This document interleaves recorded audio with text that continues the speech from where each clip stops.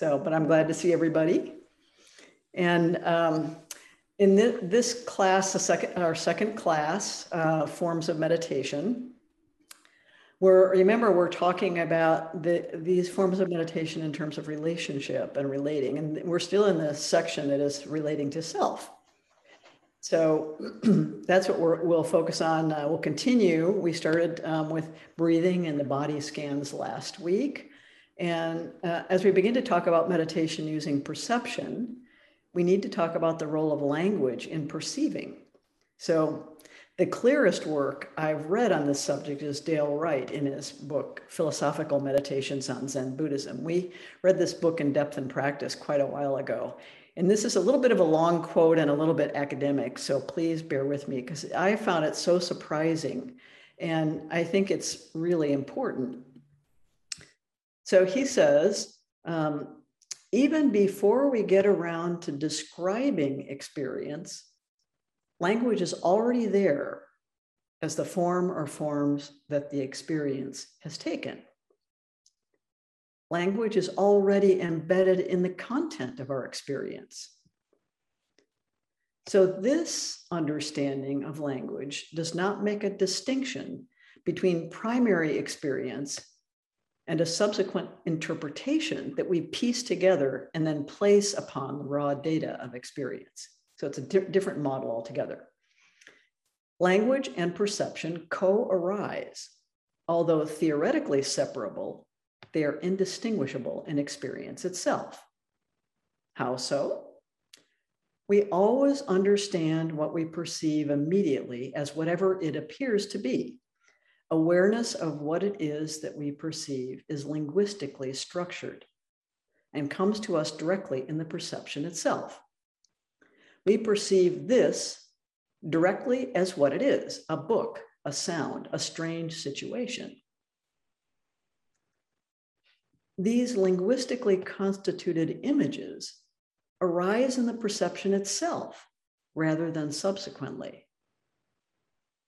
We can test this in our own experience. Try to find a perception that is not already associated with some language in the initial encounter. It is true that we do perceive some things incorrectly, and that subsequently we alter the language through which that perception is understood. But both perceptions, both correct and incorrect, come to us in the form of language. Language doesn't guarantee accuracy. It just guarantees that all our perceptions will be understood within the given context of language. It's also true that we sometimes perceive some things in uncertainty, in sheer perplexity. We don't know how to understand them initially, even though we have definitely perceived them. Yet, language is already there, setting even this perception in context. We have perceived this state of affairs as perplexing, as uncertain, as mysterious, even if that is all we initially perceive in it. Language, in its entirety of involvement in thought and practice, functions to set up a context of significance in which perception occurs. By means of language, the world, the given, is focused and organized in advance of every encounter with entities, persons, or situations. Assigning it a linguistic form is not something we do after seeing it. It is the very shape the seeing has already taken. Although this language refers to something extra-linguistic, something beyond language, that something appears to us as the reality that it is through language. Language, therefore, is not to be located only at the level of concept and predication. It is also present at the level of perception in such a way that perception, language, and thinking are all interdependent. So this was startling to me because I always assume that there's a given world you perceive and then you wrap language around it to understand it. So the idea that it's already bound up in language, even in the act of perceiving, I found quite startling. So let's talk about meditation with perception as a way of self-knowing and in relation to others. There's no such thing as naked perception, as Dale Wright points out. Instead, what we observe is how rapidly our perceptions arise and are named, labeled, and incorporated into our ongoing narration of self. Most of the time, this is occurring without our even being aware of it. Meditation with perception opens our awareness and makes this process visible, at least some of the time. The meditation focus, candle, flower, stone, shell, mandala, sounds, and so on, provides a kind of home base we return to over and over again when we notice we have lost that focus, are drifting in our stories. There's no judgment associated with this process, simply a willingness to return, maybe thousands of times in a single sitting period, until gradually our mind begins to rest in the present moment experience without too much agitation, dullness, or clinging, without any notion of I or me doing it. There's just hearing, seeing, feeling. This means our situation is relational. We are enmeshed with the whole world. Can you separate the sound from the hearing or the hearer? Only through language is this possible. Is the sound inside or outside or somehow in between? In traditional Buddhist teachings, hearing has these aspects: a sense organ, the ear and its associated nerves, brain centers, etc., an external stimulus, a sound, and a sense consciousness, the faculty of hearing, which is a product of the contact between the first two. Each sense has a particular sense organ, external form it contacts, and specific sense consciousness. The mind is considered a sense organ also, making its own contact with the world and with its own sense consciousness of thoughts, emotions, ideas, plans, theories, explanations, expectations, and so on. The advantages of using a sensory concentration in meditation is that it can only be experienced in present moment. And when you drift off in thoughts or stories, it is a concrete, specific place to return to. It cannot be controlled or manipulated. Further, our senses are an intimate encounter, the interface between ourselves and our world. They reveal our relationship both internally and externally to what is. So we'll have a little bit of an activity, and this is a two-part activity. In the first part, I'll kind of do a little bit of guiding. In the second part, you'll do with a partner. So this is a practice with mindfulness of hearing.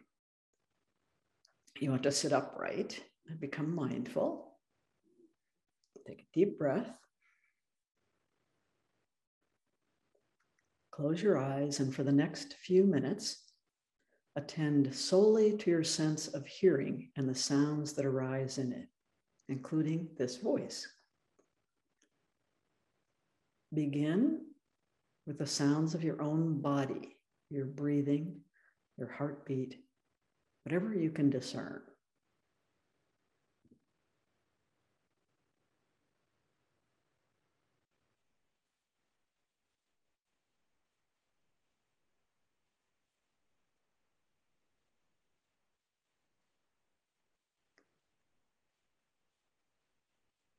Then allow your awareness to expand to sounds in the room, in the house, my voice,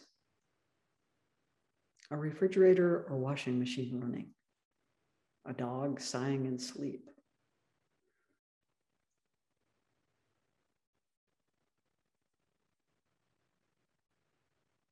Maybe it's very quiet in your space.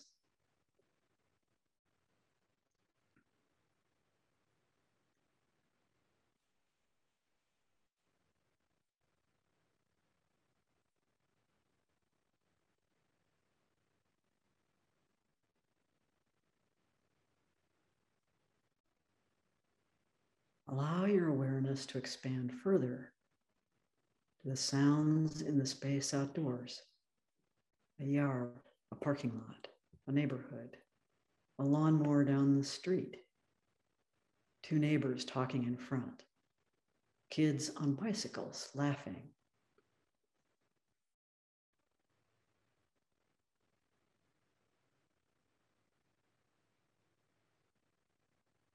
Again, it may be very quiet.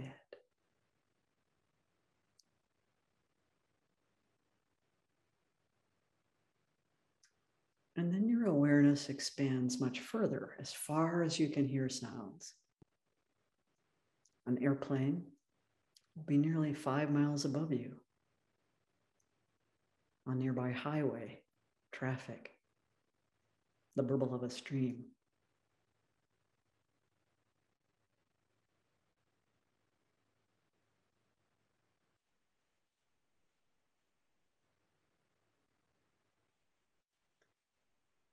Maybe you hear a siren in the distance.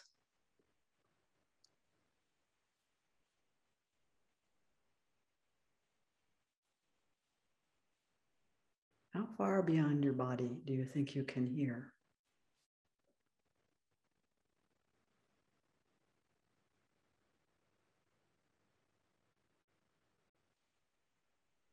Just rest in that spaciousness.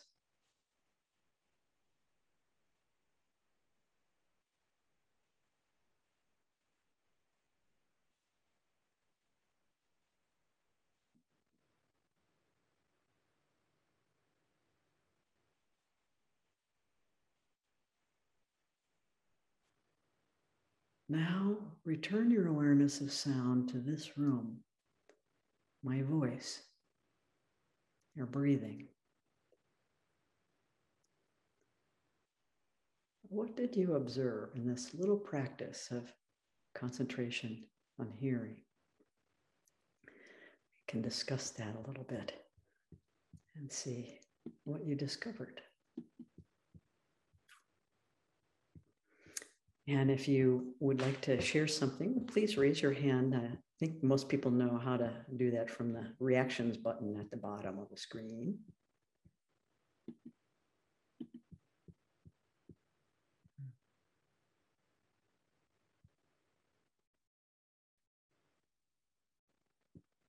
Coming back to space you're in, the body you're in. Joel, you want to unmute yourself? I think you can, right?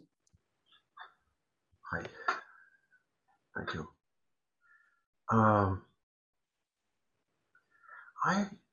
I wonder about Dale Wright's characterization. It seems like he's focusing on so there's two aspects to hearing, which I'm constantly aware of because I have tinnitus, which is that I have a noise in my head, and I have to tease out signal from that noise. And this is, key to information processing, that it's a big scientific discipline. It's like there's noise all around, and then you figure out what's the signal. And that what it seems to me that Dale Wright is focusing on is the moment when in perception, noise becomes signal, and you perceive something, and you give it a name at that moment, or it has a shape that you recognize, that is that you can draw upon your stored memories, and I find myself in meditation trying to connect with my senses in that plane, or that thin membrane between the perception, and mostly in feeling and temperature and pressure and that kind of stuff, before it turns where it's just noise. It's just the stuff that's going on, and before it flips over into something that I have a name for. And Dale Wright is completely refuting that model. Yeah, I know, but it is my experience that it exists. So well, that's notice that you started with naming tinnitus. Again, yeah, I know what you're saying. Yeah. Yeah. And Oh, by the way, in the Tibetan tradition, that's viewed as hearing the music of the spheres, the cosmos. Mm-hmm. So it has a positive aspect. But in any event, we really believe this. This is what I found so surprising. But already, language is directing our perception. Well, and that's so challenging about what he's writing about. I thought about this for a long time because I was thinking, how's that possible? How's that possible? And I had, like language is literally the medium we're swimming in. It's what's coming into our gills, I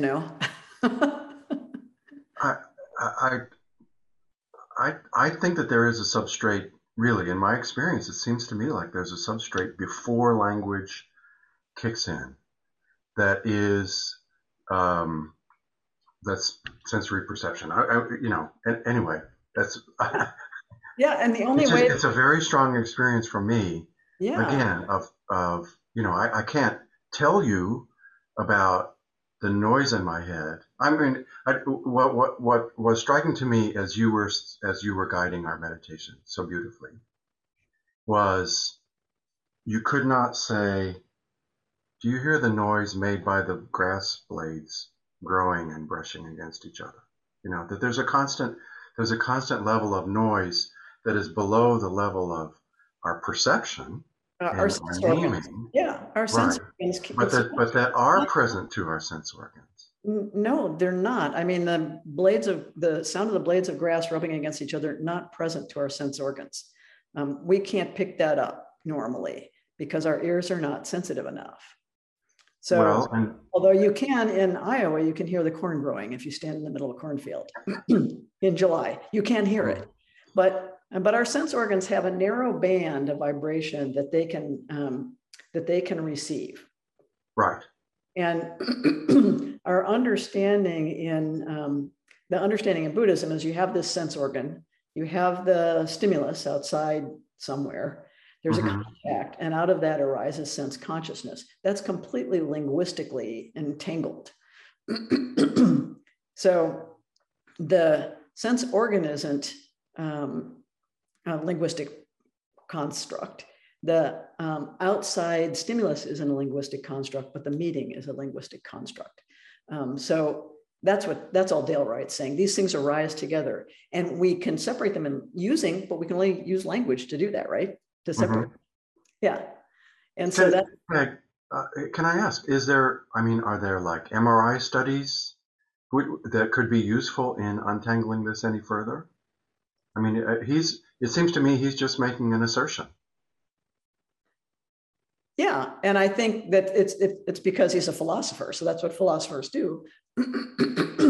But it struck me how much of the time we think we're just receiving in an unfiltered way sense perceptions, which are already conditioned by language, already shaped by language. Even the sense of what's important to look at, even the sense of what can be separated out from the background. Right. Foreground to background. Right. Even those are all linguistically constructed. A man, a leaf, a flower, a plant, and they carry different meanings and associations that are for us linguistic constructs, right? Which we turn into whole cultures and stuff, yeah. Right. So sometimes we think of poetry as presenting unmediated experience, but it's still wrapped in language, right? And language has even informed what the poet pays attention to and how they put things together. Well, Peg, I'm sorry, I'll let this go, and I'm sorry that I'm taking so much time. That's okay. But let me say, for me, part of this investigation is the beauty of the 10,000 things coming forward. Yes, that's right. That is that the unfolding of the universe is happening, and it seems to me available to me just this in this minuscule membrane before the words kick in. Oh, okay. And for me, that seems important to be able to recognize and investigate further. The problem is you can't get there. You can't get on the other side of that membrane. Okay, I'll drop it for now. Okay, all right. So Jason. Yeah, I just wanted to say it was so powerful to go through that exercise. I've been in my head. I'm taking this speed reading course, and I'm reading a lot, like last night and this morning, and and then I remembered, oh, I have the class this morning, and I sat down, and hearing you talk through that, and just slowly noticing the sounds was so powerful for me. It was wonderful, and yeah, I don't have a comment on about language at all. I just want to say it was really powerful. Yeah. But hey, like you say, we all walk around with supercomputers for a brain. So yeah, I don't know. Thank you. Yeah. I think it is very powerful to get re-embodied in a way, and to start with what's most immediate, and then allow the awareness to expand out from there. As for me, has been very helpful in meditation practice. Yeah. Janelle, thanks so much for helping us get connected here. No worries. No, may I share a little quote of someone that about our perception of the world? May I share with you guys? Sure. All right. Imagine an eye unruled by man-made laws of perspective, an eye unprejudiced by compositional logic, an eye which does not respond to the name of everything, but which must know each object encountered in life through an adventure of perception. How many colors are there in a field of grass to the crawling baby unaware of the color green? How many rainbows can light create for the untutored eye? How aware of variations in heat waves can that eye be? Imagine a world alive with incomprehensible objects and shimmering with an endless variety of movement and innumerable gradations of color. Imagine a world before the beginning was the word. Mm-hmm. And I always, to me, I honestly, I hold that to myself when I have disagreements with people, because like, even when the argument is the dress blue or blue and white, or, you know, gold and whatever, and you realize we see the world differently. We really genuinely see the world differently, and we experience it based on the language that we are given, you know, like honestly, people who live in Alaska see snow differently than we do, because it's not a life and death situation for us. So they, you know, they have multiple words to describe snow, and we just say snow, sleet, you know what I mean? Like, really, I do agree that language constructs the world that we live in. Yeah. And babies are the truest form, you know, experience the world in its truest form, because they don't know yet no language. Right. That's right. They're about to be told what things are, right? That was the experience my sister had when she was doing cross-cultural studies of mothers. And when I said, you know, you're studying Japanese mothers and American mothers, what's the difference? So I've told this story before. The American mothers take their babies out and they say, that's a car, that's a man, that's a tree, that's a street. And the Japanese mothers take their babies out, they unwrap them and they say, feel, smell. It's a different way to start, right? So from the very beginning, babies are acculturated differently and oriented differently in terms of what their experience is, and it's languaged for them differently. So I found that very fascinating, you know, and I thought, well, what happens then? You know, if you grow up in that way, being invited to experience or being invited to objectify, label, name, it's got to have quite a different impact on your consciousness. So, all right, are you ready for part 2? Okay. Part 2 of this exercise. So I think, Maria, you're running the show here, right? Okay, so here's what part 2. I'm going to tell you the whole thing about part 2, and I'm going to let you sort of time yourselves, because it's a short activity. So you're with a partner. So we're going to have breakout rooms in pairs, not including me. But let me explain this first. You're with a partner. Your partner is going to speak on any topic, it doesn't matter, for 1 minute. If you're the listener, you simply attend to the pace, the tone of voice, the inflections, the pauses, the music of speaking, without getting caught up in the content. That's all you're going to do. Just listening for the sound of the voice. This is another hearing activity, right? Then you're going to switch partners, and the listener becomes the new speaker for 1 minute. You have to time yourselves for this. And then the speakers and the listeners have changed. It's the same thing. The listener attends to the pace, the tone of voice, inflections, pauses, the music of speaking, without getting caught up in the content. You may pick up an emotion tone. You might in the speaking, for example. And then when you have completed that, talk together for a few minutes about what you noticed.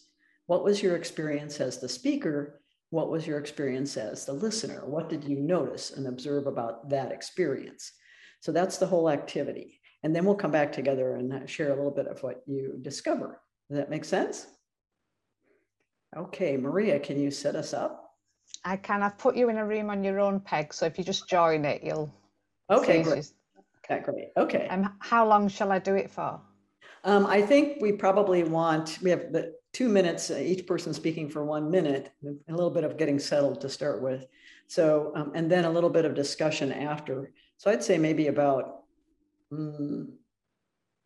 maybe 10 minutes total. Okay. There we go. And here we go. Hold on to your hats. So as I was saying before I muted myself, what did you discover, if anything? I'm pretty sure you discovered something, right, in this little activity. So what did you discover? Either as the speaker or as the listener.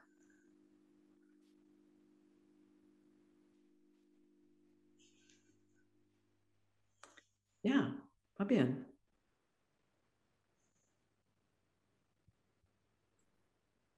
I think when I did that activity with my partner, I found it hard just to stay focused on the hearing. I think his expression and his eyes were so expressive. It's like all the senses were like caught up in that activity. That's what I discovered. Yeah, we see how attuned we are to facial expressions in the people we're talking with. We get sort of a sense of, what's happening through that visual sense. And then I realized also he started talking and he said the word learning. And being a foreign language teacher, being the teacher, I heard the word learning. It's like all my attention was fully captivated. And I thought that was like surprising, just how one word can like resonate deeper to you. Yeah. That was my experience. But thank you for letting us experience all this. Thank you. Yeah. Yeah. It's a kind of, it's a form of play, I always think. Right? Yeah. Okay, Roger. Yeah, when I was listening, I actually closed my eyes, but I found it extremely difficult to try to ignore the content of what was being said. And I did have several moments where I could kind of tune that out and just focus on the sound itself and, the rise and fall of the voice I was listening to. And so that was quite interesting, to know that I am so bound up in language. It's hard for me to ignore it when it's, the content of it, when it's coming from my ears. So And when I was speaking, I don't like to talk that much, so it was a bit of an effort to fill up a minute with whatever came to mind. So, but anyway, I enjoyed the exercise. Thank you. Yeah. I mean, it points to really the great complexity in human communication, the ways that we have learned to bring together so many perceptions. This is why online communication can be difficult, because some of the complexity that we expect in interpersonal relationships drops out of whatever medium we're in, right? So, yeah. So Jay. Yeah, my partner was Anne, and one of the things we discussed is that I could not disconnect from the content of her a minute talk. I really couldn't, because one, I found it interesting and I connected with it. And we also expressed that if she spoke a different language, a language that I did not know, then it would be easier to disconnect because I didn't understand the language. So then I would just focus on the rhythm of her speech and canter. So, yeah. Yeah. Our commitment to language as a way of communicating, it's so powerful. Yeah. Jason. No, I didn't tell Fabienne this, but we had a really good conversation. But as soon as I heard her accent, I asked if she was from a country, and she told me where she was from. But I got excited, and I didn't tell her this because in my travels and skiing in Europe, I immediately just wanted to connect with her. And I felt at home, like I wanted to go into that story. Yeah, it's funny how evocative it is, isn't it? Yeah. Yeah. And we have an embodied reaction to that connection. We're hardwired to connect with each other. So we have an embodied reaction. Yeah. Yeah, that's great. Yeah. Joan?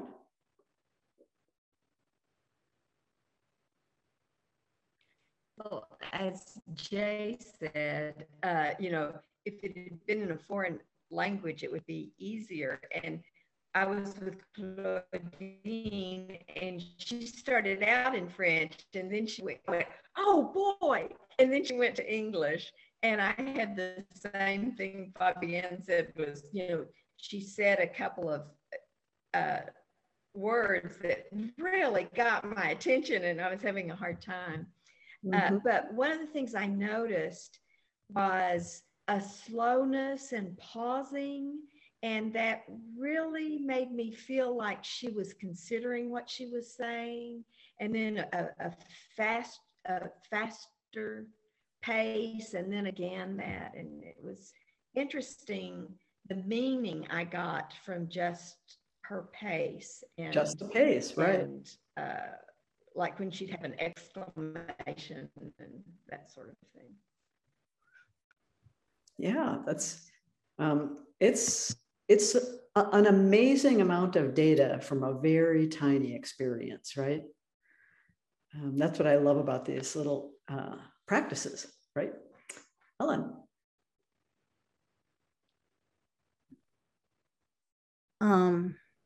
Yeah, well, a lot that everybody said I experienced also, but one thing I noticed was I could not detach from the emotional content. I mean, I heard that. I heard the emotional content. And the other thing that I think what Jay said made me think about is there's a old lady who lives next door about my age, and she speaks only Spanish and I speak only English, and we run into each other sometimes, and we like each other. And she knows about as much English as I know Spanish, which is not very much. We both know a few nouns. and we actually have whole conversations. And so I guess that's sort of like the experience of this exercise. I get the emotional content. Eventually I get the a little bit of the direction of what we're talking about, you know? Yeah. Yeah. That's wonderful. Yeah. Joel.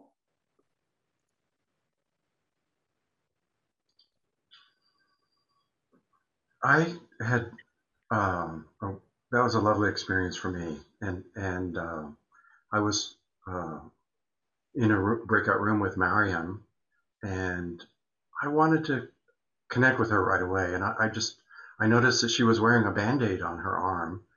I got a flu shot a few days ago, and I just took my Band-Aid off earlier today, and I asked her about that, and indeed she had gotten a flu shot too. I noticed that she spoke first. I was trying to focus on the flow and the quality, and a lot came through. Just a kind of what she said flowed easily. She had this kind of lilting quality in it, and I found myself looking up just to get visual confirmation, just to see if she were smiling while she talked, or how she was presenting that, because I think we do require, I think because humans can lie to each other, we need to get other cues as well. And then I said this to Mariam toward the end, that I thought this was one of your special trick exercises about relationality, that for me, I felt a great deal of warmth toward her that came out of attending to the quality of the quality of her voice and the flow of language and everything. So. Yeah. Claudine? I was with Joan, and it was very interesting because usually I pay attention to content or to feelings of the person, but then it was really a deeper experience where I was aware that she was in her head and reading the story in her head. I mean, she was discovering the story and then dreaming a second, and then going on. And I could see the depth of the other person more than I can see it usually in a normal relationship. And that's what I wanted to share. Yeah, that is so interesting. We do tend to fasten on the content and not necessarily on what is this conversation revealing about our coming closer or farther apart, right? Like the relationality, the mutuality in the relationship. Then Maria.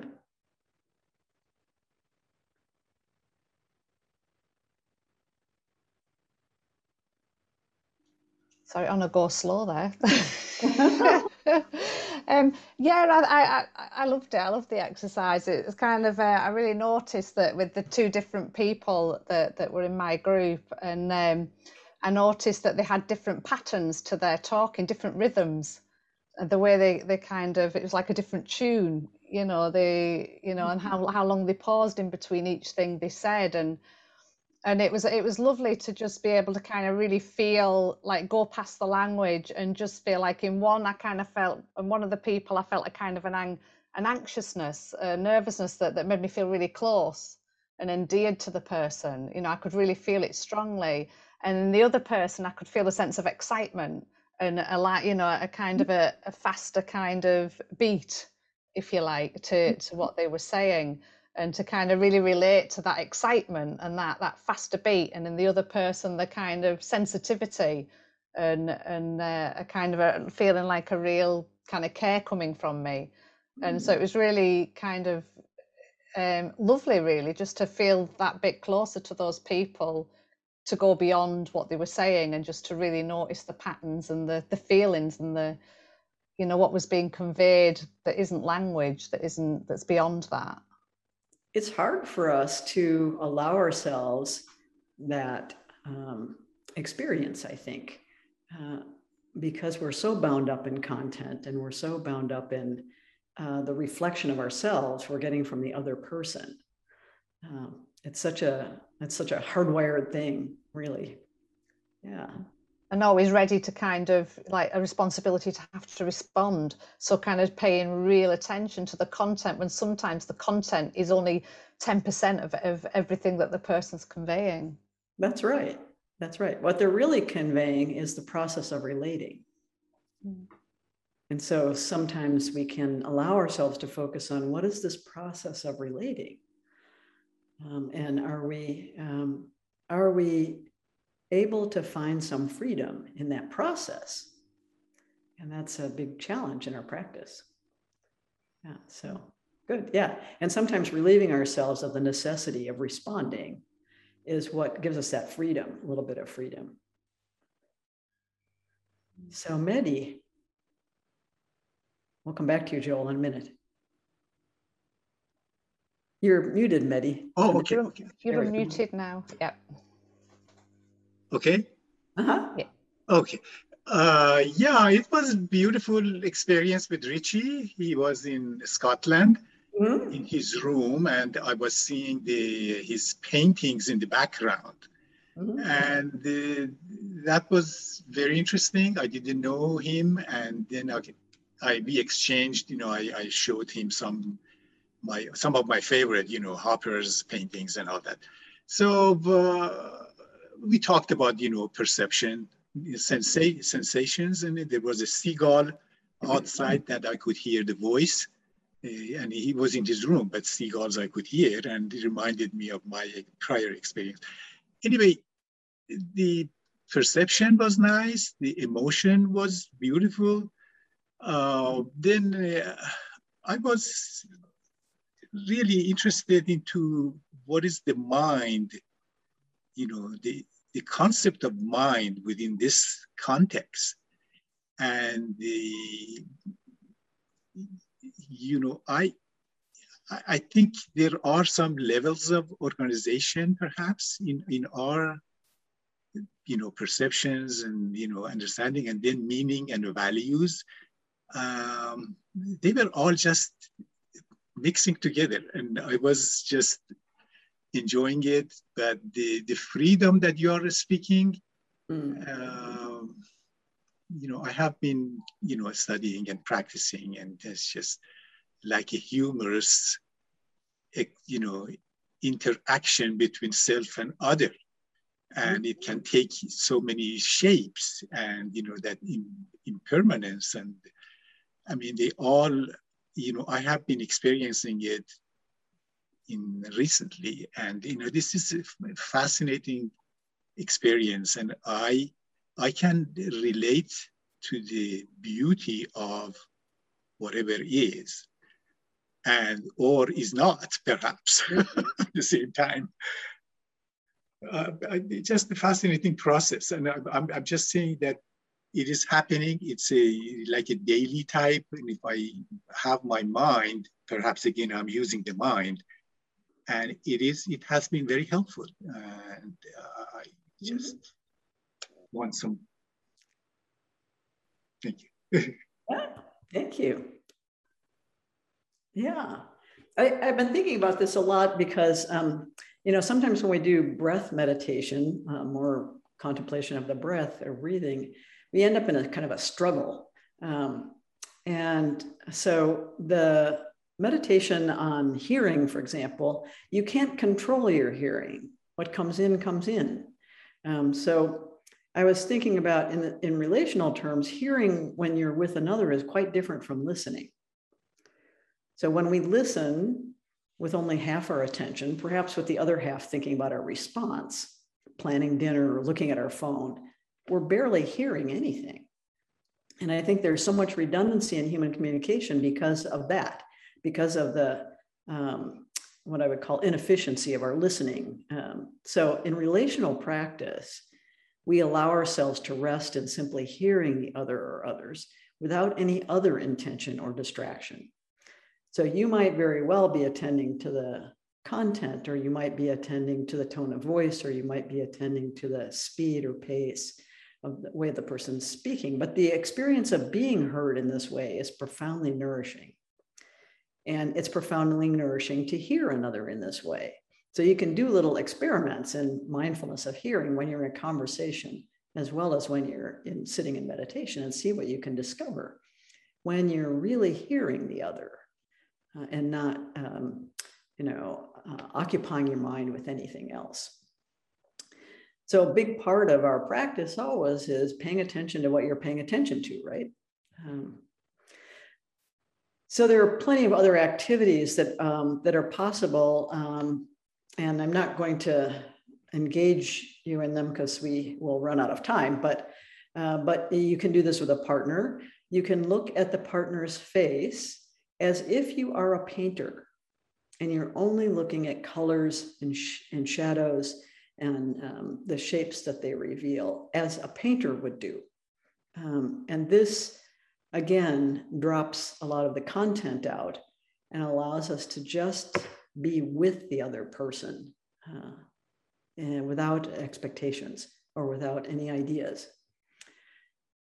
Another sort of favorite practice is some kind of object contemplation. It could be a candle flame, a flower, a stick of incense, a pebble, a leaf, a shell.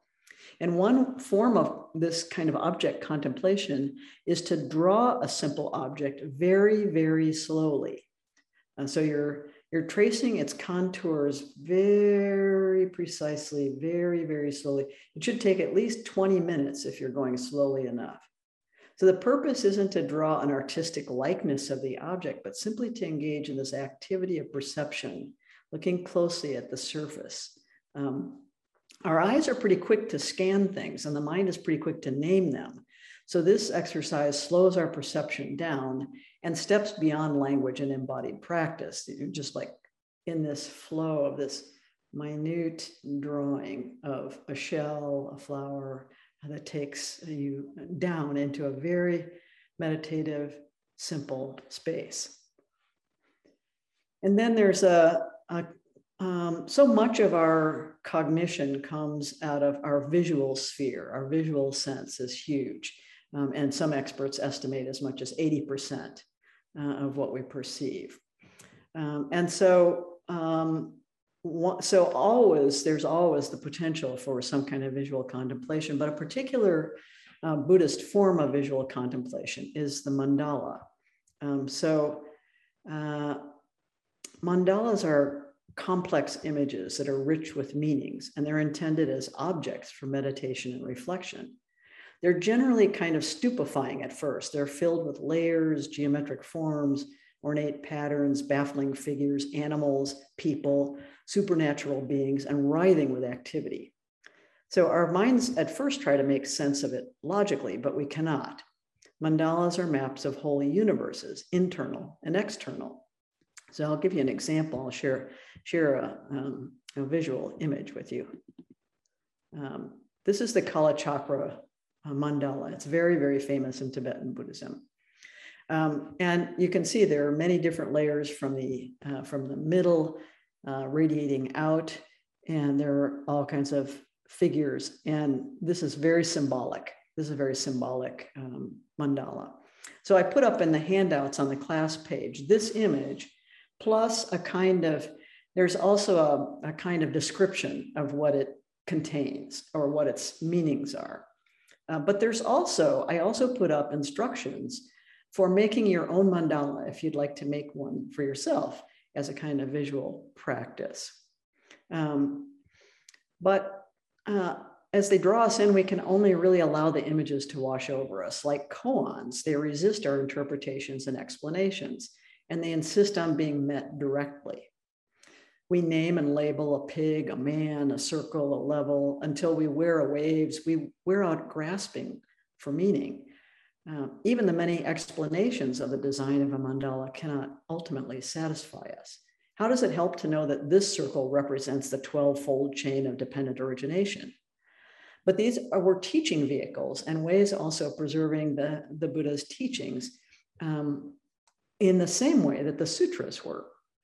So while these complex images are the opposite of the simplicity of a candle flame, a flower, or a stone, we soon discover the same exhaustion of our cognitive energies in the practice of simply attending. Mandalas are not the work of solitary artists, but the product of collective imagination and usually production. Monks working on a sand mandala gather around the perimeter, maneuvering their tiny funnels filled with colored sands to create the fine lines, precise patterns, and images together. I witnessed this when I was in San Diego, and I was just staggered by the incredible detail in these sand mandalas and the labor of the monks. And while I was there, you could get right up to it and you could look right at it while they were working on it, and they were so joyful. But while I was there, a woman came to view it, and as she turned, her handbag brushed about a third of it off onto the ground. And the monks laughed. They had spent literally weeks and weeks and weeks up to that point. So in any event, as we engage with the mandala, we're drawn into this extraordinary visualization of the Buddha and the long lineage of teachings and teachers. The collective imagination of the Sangha unfolding over thousands of years, and the embodied immediacy of our presence with it. So ultimately, we're compelled to surrender our conceptions and logical reasoning to simply rest and wonder. So I put these handouts up for you, and you can download them, you can print them if you want to, and explore them. I hope you'll explore this concentration practice of sensory perception more generally, which can be grounding, very grounding when we're scattered or agitated. It returns our awareness to our embodied presence and provides the experience of finding our home in the world. Having a focus for meditation is helpful, especially when beginning a meditation practice, whether in the early months or years of practice, the first few minutes of zazen, or the first period of an intensive. It's also helpful when we're suffering from pain or distress. Awareness of our sensory experience is awareness of our aliveness in the world. It's a complement to our open awareness practice, which we will be discussing toward the end of the course. Most of all, it can be helpful in our relationships with others, keeping us in the present moment of relating by anchoring our awareness in our senses. So what are we actually seeing, hearing, tasting, smelling, touching, thinking? In this way, we can be fully present for ourselves and for others. So think about that. If you're probably going to go have lunch after this, or some meal or another after this, and you can think about bringing that awareness of sensory perception, the visual field, aromas, tastes, noticing, all of these things, the shape you cut something, and the expansion of the negative space as you continue to eat a meal. I think this is a very good contemplation because it's quite concrete again, it's quite embodied, brings you into present moment experience. And how often we eat distracted, on the run, thinking about something else, watching television, reading a book, talking to somebody, and not really experiencing all of the sensory detail that's available to us. And it's the same in our relationships with other people and also our relationship with ourselves. So the more we're grounded, the more we can really feel at ease in any situation, even those situations which are most fraught. If we're returning to sensory experience, the sensation of our feet on the floor, the air temperature in the room, the tactile senses, these can all be very orienting when we're engaged with other people. And we can also include them in that, those perceptions. Of course, as everybody pointed out, it's only natural to notice the visual field when you're with someone, right? The facial expressions, do they look away? Do they seem bored? And it has a huge impact on our sense of being heard, of being felt, of being understood. So these are all things that we can not only use in our meditation practice, but also in our everyday lives as we are, whatever, washing the dishes or petting a dog or taking a little walk, driving in traffic. The more we can be grounded in these, in the sense fields, the more present we are. Okay, Jay? Yeah, I was gonna ask, how many people actually feel comfortable having someone stare you in the eye while you're talking? Most people feel very uncomfortable with that. I've tried. They're like, wait, why are you looking at me like that? Yeah. Most of us very uncomfortable with it. Yeah, so that again is very cultured.